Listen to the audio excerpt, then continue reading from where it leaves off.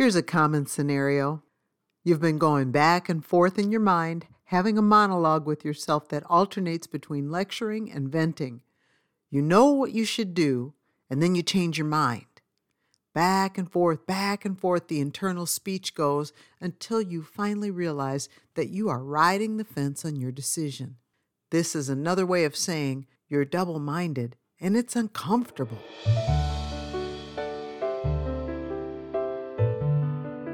Welcome to Keep the Heart podcast with Francie Taylor. Francie is an author, teacher, and conference speaker known for sharing biblical insights that are practical and inspiring. Now back to today's valuable study. What does it mean to be double-minded? The Strong's Concordance defines it as two-spirited, two as in the number two. It also goes on to define it as wavering, doubting, and uncertain. We're going back and forth on an issue in our opinion, our purpose, or both. This phrase appears only twice in the New Testament, and both times they're in the book of James. I caught myself being double-minded about a very important matter recently, and I didn't want to accept the title. After all, it's not complimentary. Listen to the bottom line from James chapter 1, verse 8. A double-minded man is unstable in all his ways. The scripture is plain. Granted, now this verse was speaking about asking God for wisdom without wavering, but it applies to any area where we're wavering. Let's consider 4 ways to stop this confusing habit of double-mindedness. First, realize that this is a heart issue. James 4:8 tells us this, "Draw nigh to God, and he will draw nigh to you. Cleanse your hands, ye sinners, and purify your hearts, ye double-minded." James was writing to the 12 tribes and giving them instructions in godly living. Verse 8 of chapter 4 points out that the heart needs purifying when we're dealing with double-mindedness. There are so many easy ways to pollute our hearts today, but these are 2 key areas: moral impurity and hypocrisy. Moral impurity is fed and fertilized by us. This is self-inflicted. When we are allowing things into our ears and eyes that make us spiritually dull or cause us to become casual about God, we will battle with doubts and uncertainties. Is there anything you're scrolling through, streaming, or listening to that could be contributing to an impure heart? Hypocrisy is another area that's so insidious as an influence, and it causes us to become unstable. When we're doing things that we would condemn or criticize other people for doing, we're advertising our instability. Like the person who's driving 80 miles per hour in a 70 mile per hour zone while complaining about the other speeders. We become deceptive when we think that we're the exception to the rule. We need to check our lives for areas where we've been living by our own rules rather than God's word. Hypocrisy weakens our faith and our reputation. The impure heart needs cleansing if we're going to overcome double-mindedness. We can ask God to do this because we can't cleanse our own hearts. Psalm 51:10 makes a great prayer request for this need. "Create in me a clean heart, O God, and renew a right spirit within me." To put a stop to double-mindedness, we can begin by checking our hearts for impurities and then confess those things to God. He already knows about them, and He is well able to cleanse our hearts and renew our spirits. A second way to stop double-mindedness is to acknowledge it. No one wants the label of being double-minded, but we earn it by how we're living and what we're doing. Double-mindedness manifests itself in instability, which makes life imbalanced. We read it earlier, but let's read it again in James chapter 1, verse 8. A double-minded man is unstable in all his ways. The word unstable in James 1:8 means inconstant and restless. The word inconstant means a person is subject to change of opinion, of purpose, and that makes them unsteady and inconsistent. Is there some decision that you've been wrestling with and you've changed your mind multiple times? Oh, I've been there, right there with you. Do you have decision whiplash yet? Oh, it's not funny when it's happening to us, but truly, we do need to name it but we don't have to claim it. Acknowledging double-mindedness is not the same as embracing it. We're simply admitting that we have a problem. This is a good place to be because once we admit that we have a weakness, we can turn to God for His strength, which is made perfect or complete in our weakness.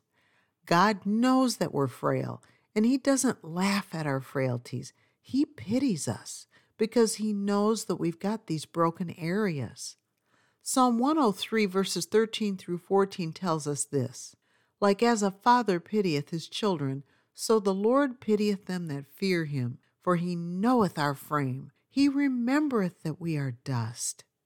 The word pitieth doesn't mean that God feels sorry for us. It means that He has deep love, mercy, and compassion for us. He knows us in the same deep way that parents know their children. Let this encourage your soul, because whatever it is that has you in a wrestling match, God knows and He cares. This is a difficult world, and we're being broadsided by situations that we never expected to face, at least not as Christians. But ever since the fall of man in Genesis, life has progressively become more complicated. God knows, and He waits for us to admit that we need Him. Naming the double-mindedness is another way that we can stop this condition from plaguing our lives. A third thing we can do to stop double-mindedness is to pause. Now, this is easier said than done, but hold on a minute. Did you know that deciding to hold a decision is still a decision? Yes, putting a decision on hold is a single-minded way to stop wavering. Sometimes we simply can't make the decision right away. Certain circumstances require more time and prayer than others, and the act of forcing a decision creates a tendency to change our minds back and forth, not to mention the risk of making a big mess. Waiting on the Lord is biblical. You could do a personal Bible study on the subject to reinforce the power of this truth by typing the phrase, "Wait on the Lord," into your Bible app search tool. But for now, let's consider Psalm 27:14. Wait on the Lord, be of good courage, and He shall strengthen thine heart. Wait, I say, on the Lord. Notice the statements within this verse.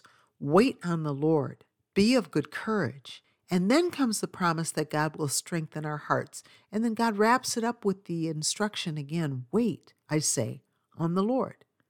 As we wait, we will need courage because sometimes things happen that are very intimidating to deal with, and we may think that we need to fix those things immediately. Waiting is a form of training from God. And when we choose to wait courageously for God's directions, we experience the strength that comes from that waiting.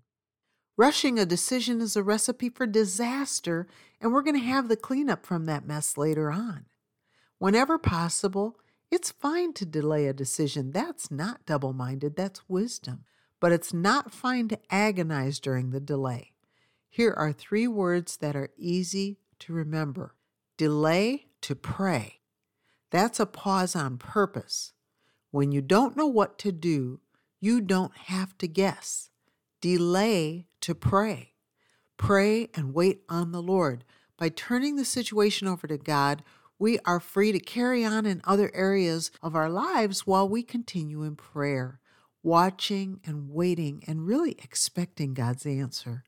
Watching and waiting are not fretting and stewing. Don't allow double-mindedness to creep in and create worry while you're waiting on the Lord. And finally, number 4, to stop double-mindedness is to choose to trust God. One of my favorite prayer partners has a statement that she speaks out loud to the Lord when she's dealing with challenging situations. She says to the Lord, I trust you, Jesus, and I anticipate your goodness because your love never fails. She shared that with me recently when we were having some prayer partner time. Think about that. I trust you, Jesus, and I anticipate your goodness because your love never fails. It's a statement of faith, and it's full of reminders. We can choose to trust Jesus. We can count on His goodness. After all, we've experienced it before. and we know that his love never fails. There's an account in 1 Kings chapter 18 where we find that the people were worshiping God, but they were also worshiping the idol Baal. This double-mindedness put them in a vulnerable position. It's not supposed to be comfortable to be double-minded. It is not.